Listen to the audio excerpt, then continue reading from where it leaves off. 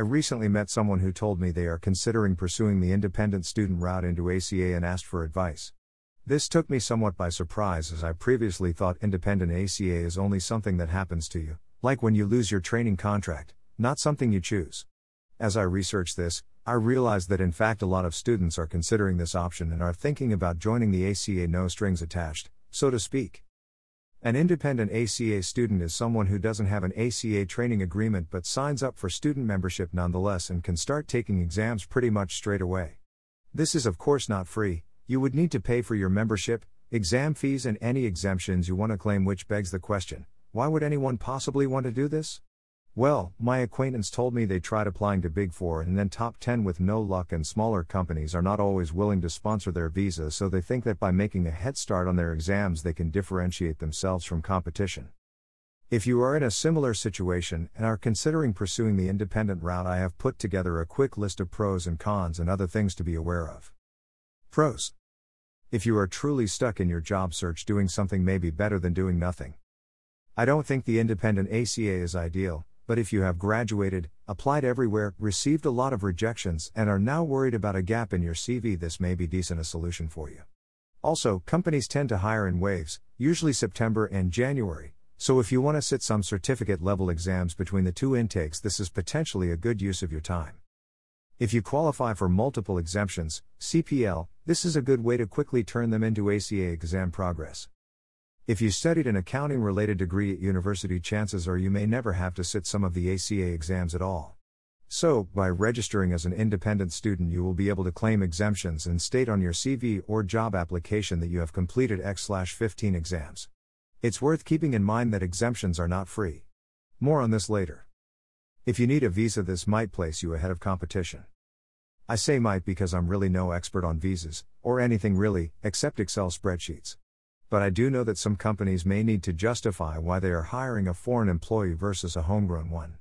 Maybe passing a few exams early can be your differentiating factor, but I don't really know how much value each exam holds in this way, sorry. This will likely not influence any Big Four company, because they are not usually as stingy with their visas. For a smaller company, this can be significant.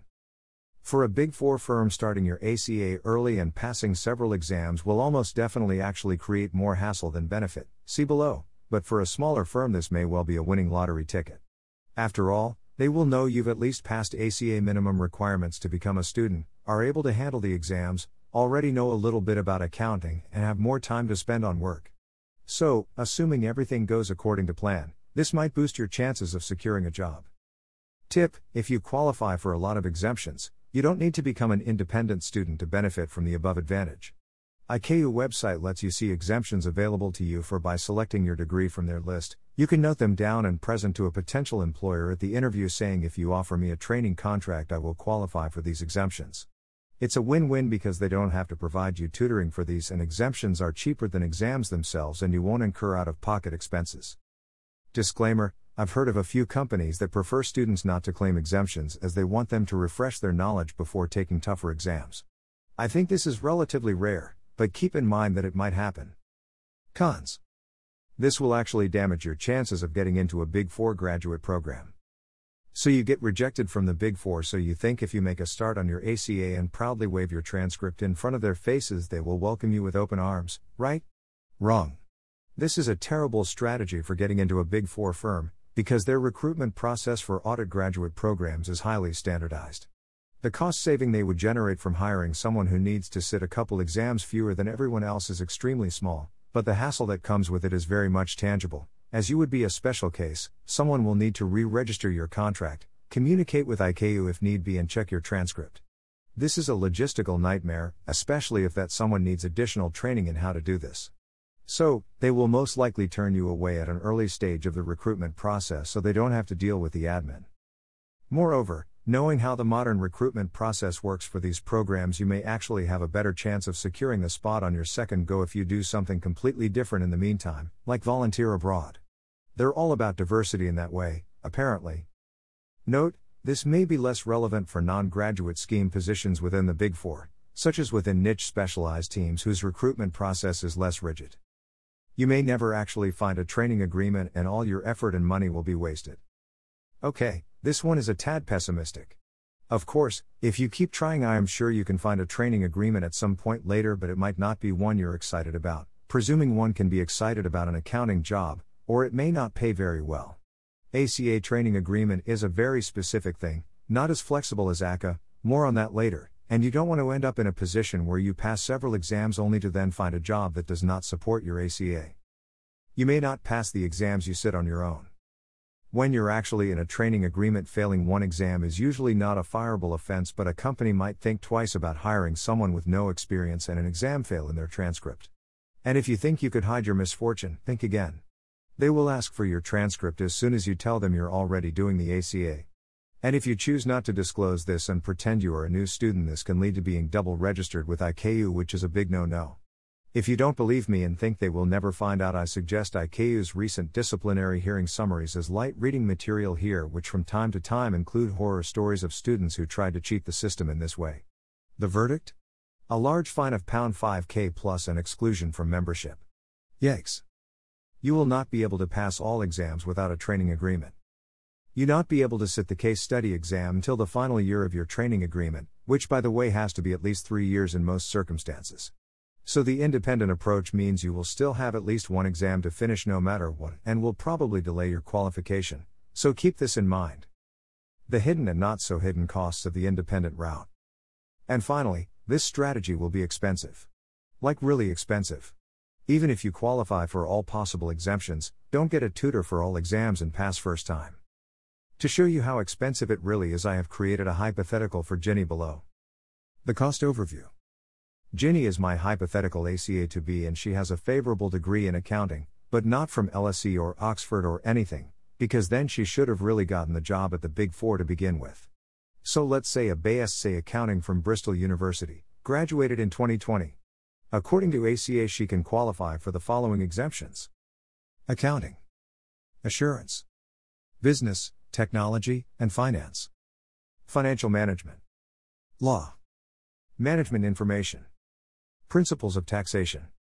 All of the above have specific module requirements, so you may not be eligible for every single one, so let's assume that Ginny qualifies for all of them except law because she didn't take any law modules at university. This is really a best case scenario.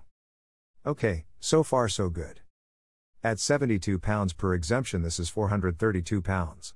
Keep in mind that when you are paying out of pocket, you may be less inclined to apply for a judgmental exemption like BTF, worried that ICAO won't accept it, as opposed to when you apply on your company's dime. Then Ginny would sit her certificate level law exam for £72 plus £33 for study materials. This varies slightly year on year, so £105. Let's assume Ginny will self-study for law and does not need a tutor. Now Ginny is ready to tackle her professional level exams. At £103 by 5 exams equals £515. And because Ginny is such a smart cookie, she decides she doesn't need a tutor for BST and audit and assurance, so she will study for this herself using her materials and free YouTube videos. She will buy learning materials at £60 each, so £120, an estimation. Real fees vary, see here. For her remaining professional levels, FAR, BPT and TC, she will use Kaplan's Live Online course, as she well should, as these are difficult exams, at a whopping £1,514.20 plus £1,445.20 plus £1,228 equals £4,187.40.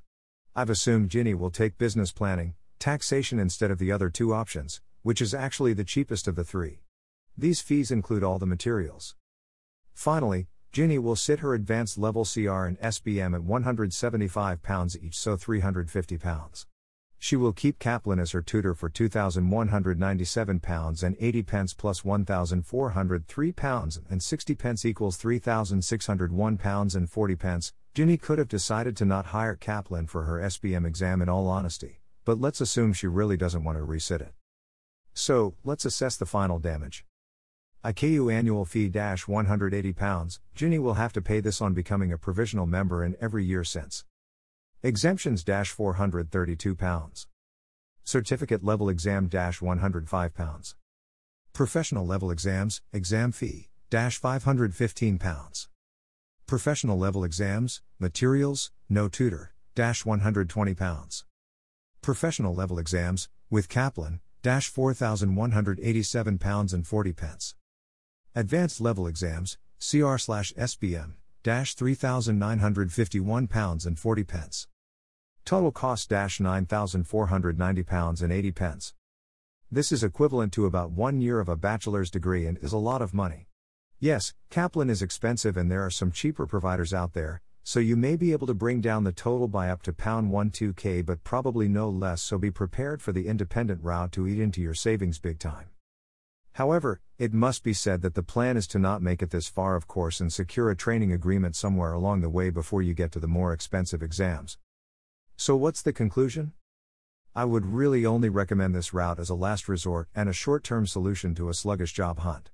You would need to have accumulated a good amount of savings, unless of course, the bank of mom and dad is available to you, and have decided not to pursue a graduate role in the Big Four. What about the ACCA? How does the cost compare? I'm planning to create a cost comparison post separately using Ginny as an example. I will then link it here.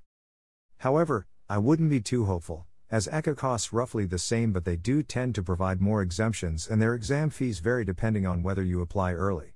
Check back in to see what I find out. Non-cost advantages of the ACCA. If you do decide to pursue the independent route, it is worth considering ACCA instead. It is more flexible because you don't need a training agreement as a must, and more employers are able to give you relevant work experience.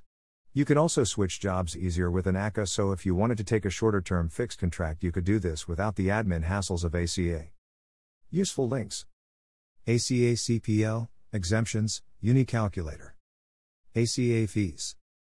Study Materials Costs, 2021.